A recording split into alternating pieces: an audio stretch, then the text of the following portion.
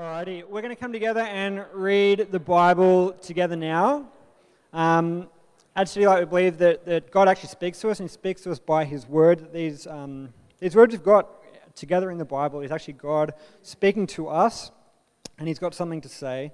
And so we're going to do two short chunks of chapter 2 of 1 John now. So from verses 3 to 5, and then from verses 15 to 17, and both of those lots will come up on the screen as well. This is what it says. And by this we know that we've come to know Him if we keep His commandments.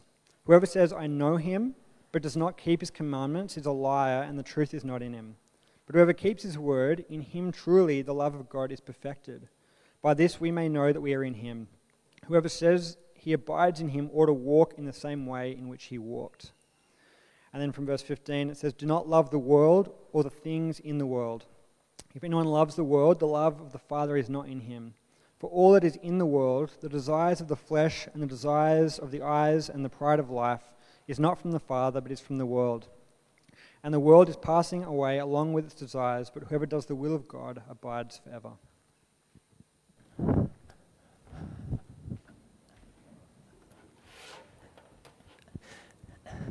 Well, hey everyone, and welcome. If you're here and you're new, hey, nice to have you here. If you're online, hello. I'm Cam. I'm one of the elders here at City Light, and normally at 4 p.m., but I'm enjoying the good old times of 11 a.m. This is great. With all the mask wearing, I've been working on my wink lately to try and communicate a smile. So I just want to say I welcome the wink today during the sermon. I might regret it midway, but we'll see how we go.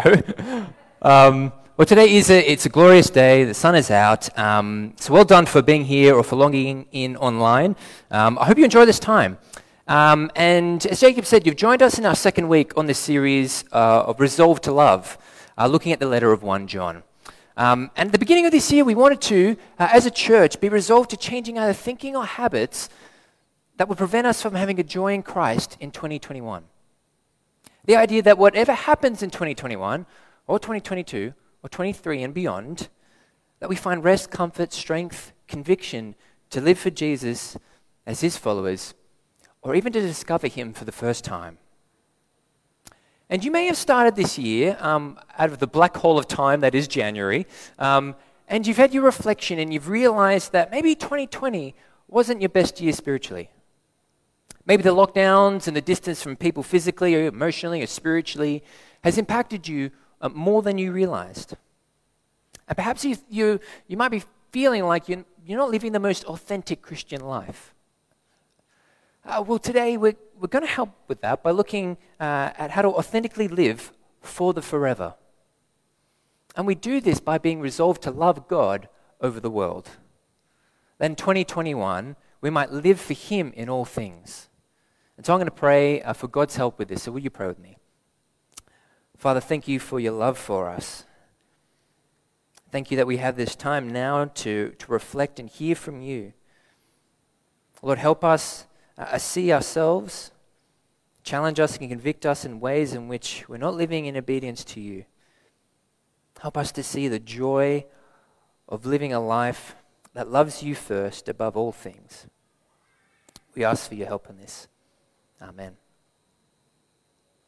Well, not too long ago, I was in the city, and it was late, and I was on my way home, and I was mistaken for being someone I wasn't.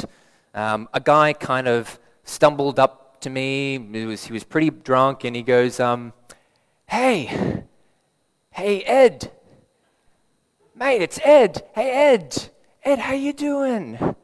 Now this guy, vision blurred, had mistaken me for Ed Sheeran, the pop star, and it was dark, and I told the guy, "Sorry, mate, I'm not Ed." And he's like, Nah, you are. I was like, "Sure, mate, have a good evening," and then kind of moved on. But there was one ginger who was going around, and he was saying that he was Ed Sheeran. Last year, a story went viral of a guy claiming to be Ed Sheeran, and he was playing in churches in the US. They apparently paid this imposter $35 and gave him a sandwich. Here's a photo of the guy. Hopefully it pops up. There he is. Apparently the pastors just thought that Ed Sheeran had fallen on hard times.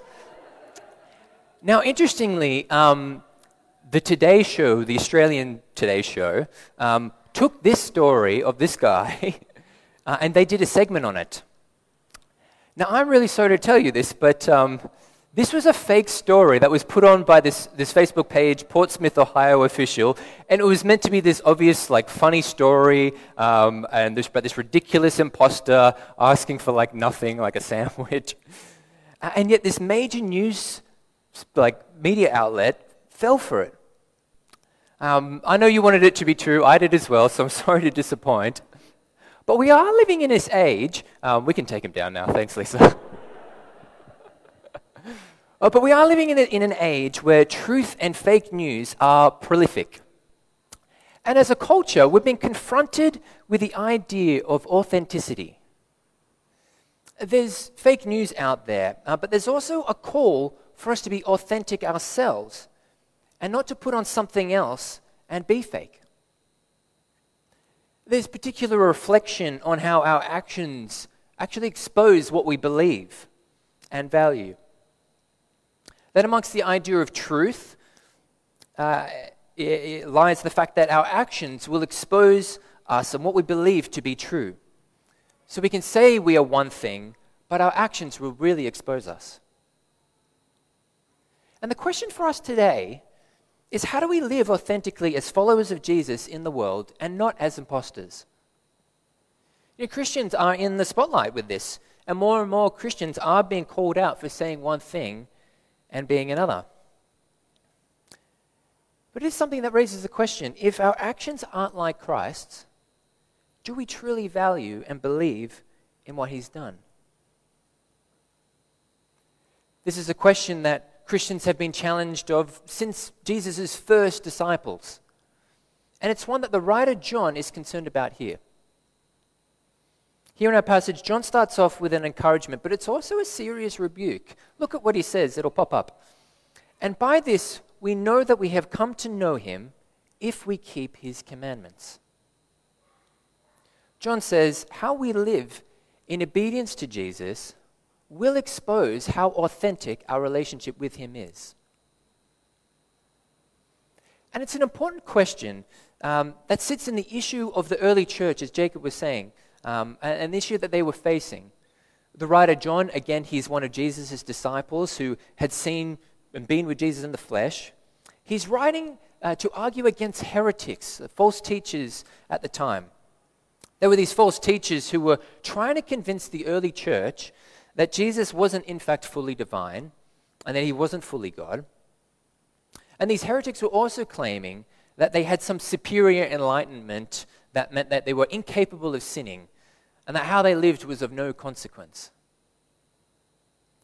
Now, John doesn't want any of that influencing the church, and he's fully aware of the seriousness of this claim. And so he's calling out these false teachers who are imposters of the gospel by highlighting that if you truly know Jesus, you will in fact be obedient to him. As he goes on to say in the next sentence, whoever says, I know him, but does not keep his commandments is a liar, and the truth is not in him. John says, no, you are lying and an imposter if you say you follow Jesus and yet live out nothing of what he said. And this is meant to trigger these early Christians. And I wonder if it triggers you too. Do these words struck a chord with you?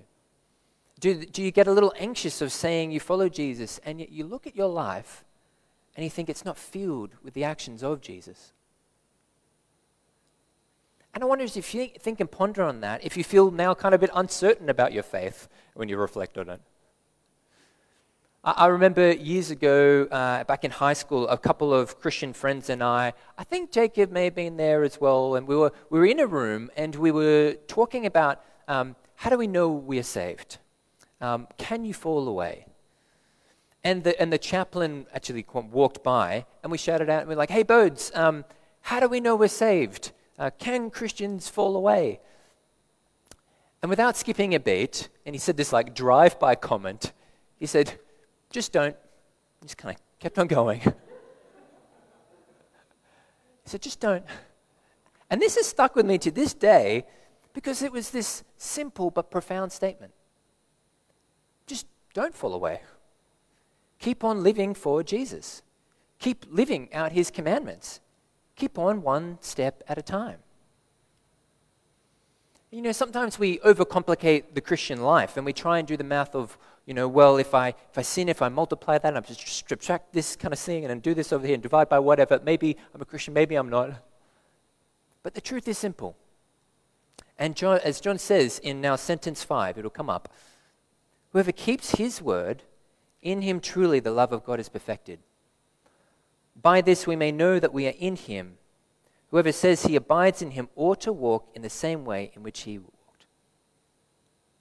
If you believe Jesus, if you believe in his death and resurrection, that it has wiped away your sin, and you're brought new life, you can have confidence of this identity by just continuing to do what he said. Walk in the same way in which he walked. Be like Jesus. Love God and his ways. Now, this isn't saying you must now live perfectly. That's impossible. John is fully aware of our imperfections. He's not saying you won't sin. No. A few sentences before, he says, if you do sin, you've got Jesus as your advocate. He's taken away your sin. So he's not calling us to perfection, but he's calling us now to love and imitate Jesus. And that imitation will bring in an authenticity in your faith. Now, of course, imitation doesn't mean that you are that person. I know this fully well. One of my favorite artists is Justin Timberlake. Now, I try to sing like him, but I'll never have his tone or his range or his pizzazz, But I'll try. If Cry My River comes on, like Cry My River, I'll sing it. Don't you worry. I'll also try and dance like him as well. Mel Dunn, a member here, she runs local dance co in this building, and one time she had a JT night, and I came along, and we're dancing to one of JT's songs like him, and I tried, I stumbled, I failed, but I kept on going. You kind of be like, oh yeah, I guess I see a little bit of JT in that. But in comparison, if you look at Mel and how she dances, you're like, well, yeah, like she's dancing a lot like JT. She's very good. But here's the thing. Neither of us, with our range of skill level, will ever truly be like Justin Timberlake. You can. It's imitation. And the encouragement here with this warning is that wherever you are in your Christian walk, whether you've just become a Christian, or whether you've been doing this walk for 40 years, that we are just to continue to walk like Christ. To love God with all your heart. To love his ways and his commandments. To love to learn them by reading the Bible for yourself daily. And see what he's asking you to do in following him. To be people who are gentle, who are kind, not given to greed, loving those who hate you, not slandering, be patient, self-controlled, generous. But one of the main points John points out to these people, the early church, and what he wants them to see in being authentic imitators of Jesus is to be resolved to love God over the world. That if you do follow his ways and imitate him, your life should look different from those who don't follow Jesus.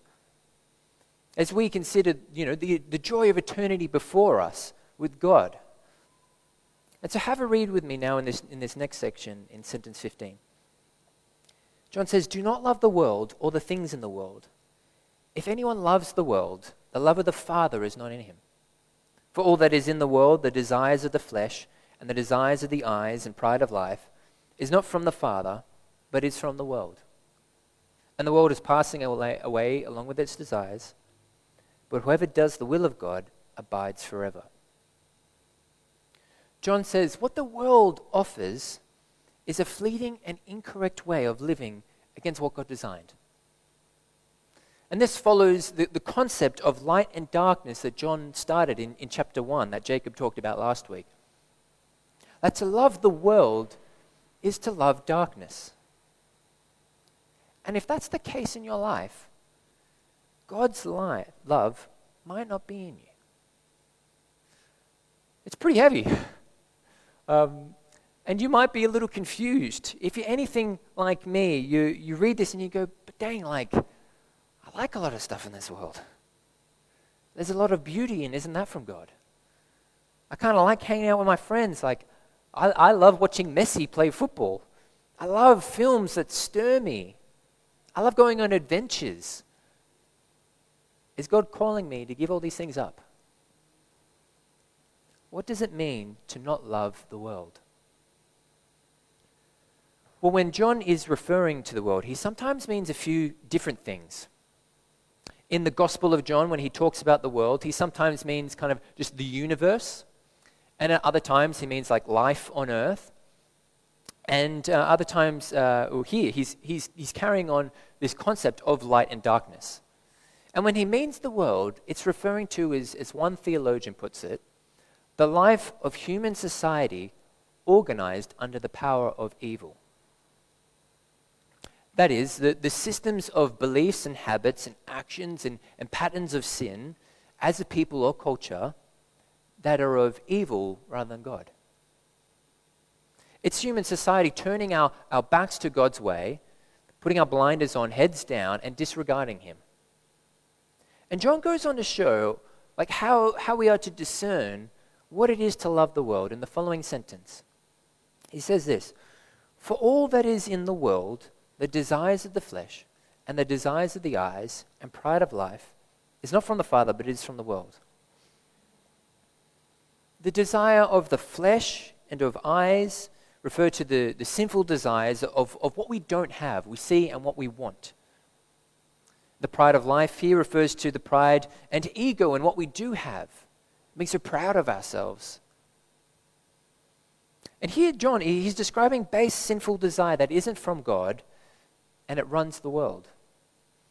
These desires both come from us and make their way into us through the fabric of our cultural thinking.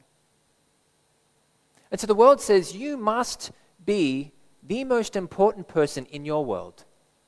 And you must be all that you are and you want to be.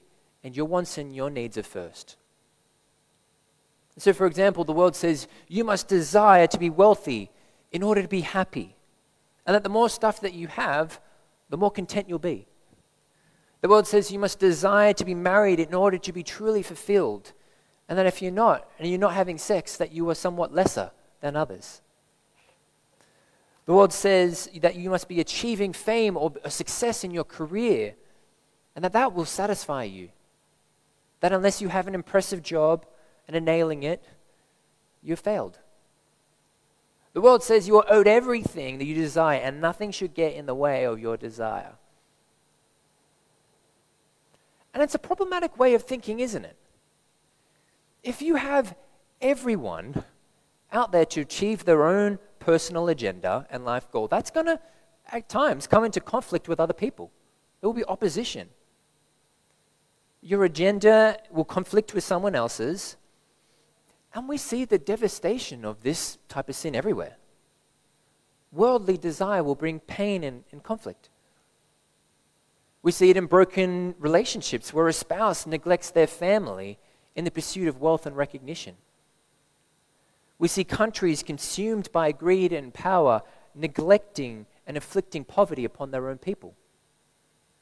We see websites that fuel sex trafficking and are filled with the abuse of women and men to satisfy the desires of sinful lust. We see a world's leader whose ego resorts to using power to corrupt and distort and delude a group of people in outrageous actions as we've seen this week in the US. The ways of the world on a large or small scale offer pain, they offer brokenness and emptiness, and yet we continue to let it fill our hearts. And if you are feeling kind of the weight of this, if you're feeling the brokenness of the world, if you're feeling lackluster or little joy in your love for God, it could be that the love of the world is choking out your love of God. That you've let the world's desire taking over. It's like this. Imagine your heart is like a water fountain. Kind of think like maybe like Trevi Fountain in Italy or something cool. It's a fountain that's meant to burst with like crystal clear water that shimmers in the light, and it bursts out with the love of God. That passerbys would look and go like, whoa, how cool is that fountain? I want to drink from that water. And this fountain's water supply is sourced endlessly from God, and it is satisfied. That should be our hearts. And yet, if we live for this world, our fountain becomes empty. It's as if we've turned off the water supply, and we start just letting things filter in. And you've probably seen a fountain like this before. It's manky, it turns green, it gets slimy. It turns into like a bin for like Macca's cups, and the drain becomes filled and it gets stuck, and eventually the fountain no longer works. It's as if these fountains become thirsty with this need for clean water. Friends, we can't let our hearts become like this. Living for this world will bring brokenness, and we will miss the eternal supply of water from God, the only supply that will truly satisfy our hearts. And also, as John goes on, he says, living for this world is futile because it's fading. Have a look at sentence 17. He says, the world is passing by along with its desires, but whoever does the will of God abides forever. And so to combat worldly living, the first step is to know that the age of light has arrived and the present age is doomed. That this world will fade, but eternity awaits. My favorite poem, Ozymandias, I think captures this thought. It'll pop up. This is the poem, Ozymandias. It's very brief. It says, I met a traveler from an antique land who said, 2 vast and trunkless legs of stone stand in the desert. Near them on the sand, half sunk, a shattered visage lies, whose frown and wrinkled lip and sneer of cold demand tell that its sculptor well those passions read, which yet survive, stamped on these lifeless things, the hand that mocked them and the heart that fed. And on the pedestal these words appear, my name is Ozymandias, King of Kings. Look on my works, ye mighty in despair. But nothing besides remains. Round the decay of that colossal wreck, boundless and bare, the lone and level sands stretch far away. The image here is of this king that has built this huge monument to his name, dedicated to himself. And what remains? Well, all this power that he's built up, and it has amounted to nothing in time. We'll be authentic followers of Jesus if we remember that this world and its desires are fleeting, and that God's will and those who do it are eternal. And part of God's will and his commandments is to love not only our brothers and sisters here, but those around us who are in darkness, whose fountains are empty and are thirsting for God's water. This sinful world we live in, ruled by Satan, is at the same time the object of God's love and his saving grace. His compassion extends to us that we might be saved and drink from his water. As John says in his gospel account, for God so loved the world that he gave his one and only Son, that whoever believes in him should not perish, but have eternal life. And in chapter 4, God sent his one and only Son into the world that we might live through him. And this is good news. And it's from this good news that our lives are to be different, that our identity changes. We're to be people in the world, but not of it. See, Jesus, he was sent into the world, but he certainly wasn't of it. Satan kind of threw everything at him, but he resisted the desires of the world. And we're to imitate Jesus in that. Here's the thing, we can't serve 2 masters. We can't live for the world and God. If we try, we'll just live in an inauthentic life. We'll continue as imposter Christians. So just as it was for Jesus, at times, loving God over the world will make you feel like you're swimming against the current. And as a terrible swimmer myself, that's not fun. there will be times where living for God will challenge our ethics and put us in opposition to others. Our family and our friends may consider us idiots for loving God over the world. I remember when I first told my parents that I gave money to church, they thought me an absolute idiot. If we live in obedience to Jesus, we will feel like outsiders in this world. And so when questions come up about the Bible's response to sex, marriage, and gender, this will most likely make us feel like an outer.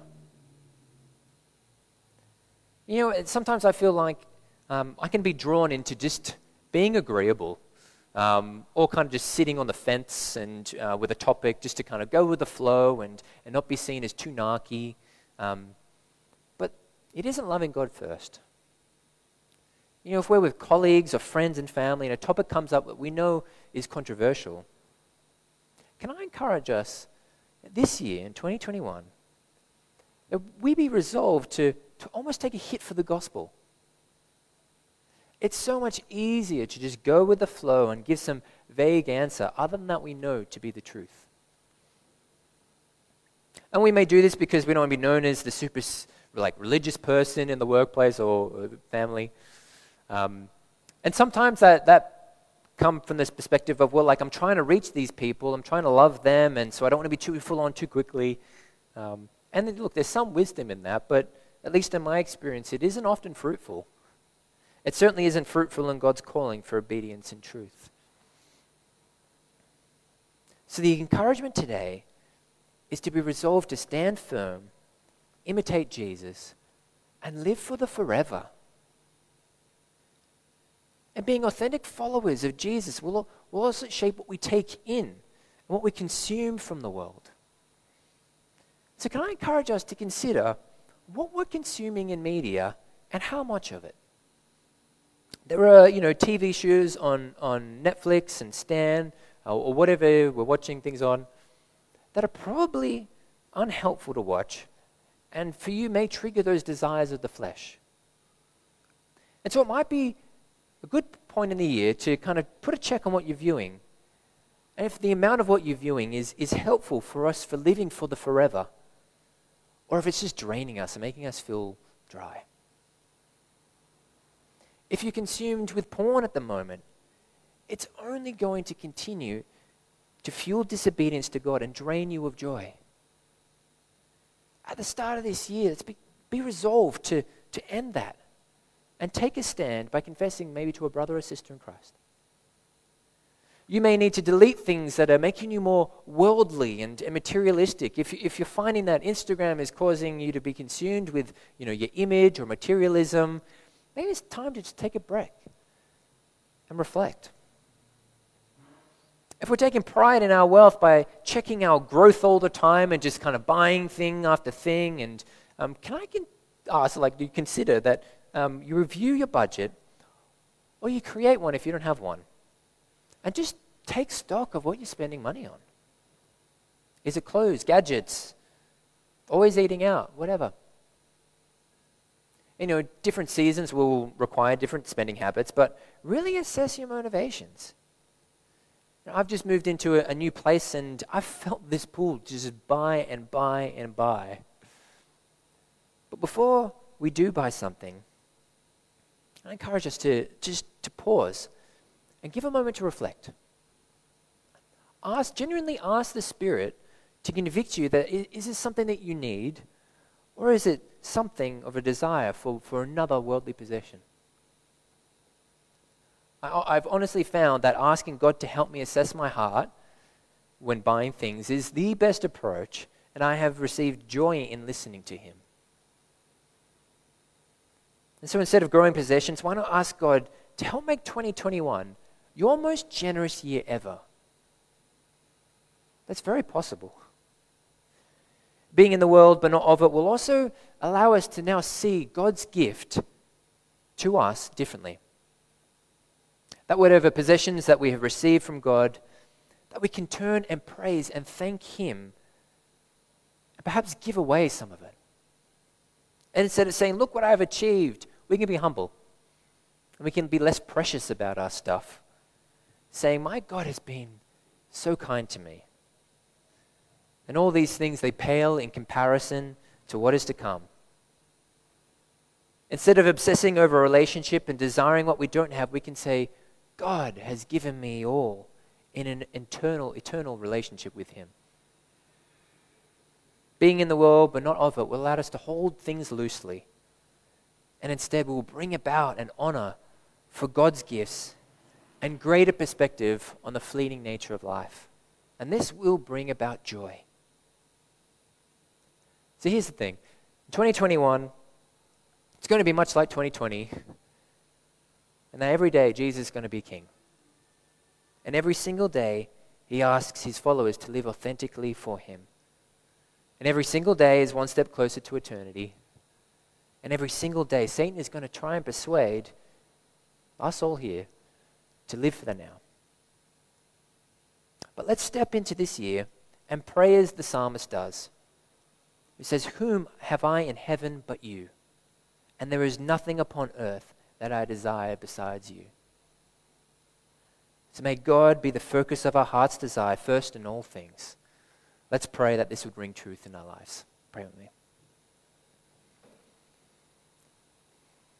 Father, we thank you first and foremost for sending Jesus into this world. That you saw and had compassion over the people of this world, your creation. And even though we've turned our backs and lived for things that aren't of you, that you had deep love and that you gave us Jesus. Thank you that now that in him we have a new identity, that we have new joy, newfound water, that our thirst can be quenched by you. Lord, help us to not be distracted or think other. Help us to not think that this world offers us more than you do. Lord, give us strength, conviction, passion, and deep love for you and to live for your ways. And may you bless this and bring fruitful joy in our lives. We pray this all in your Son's mighty name. Amen.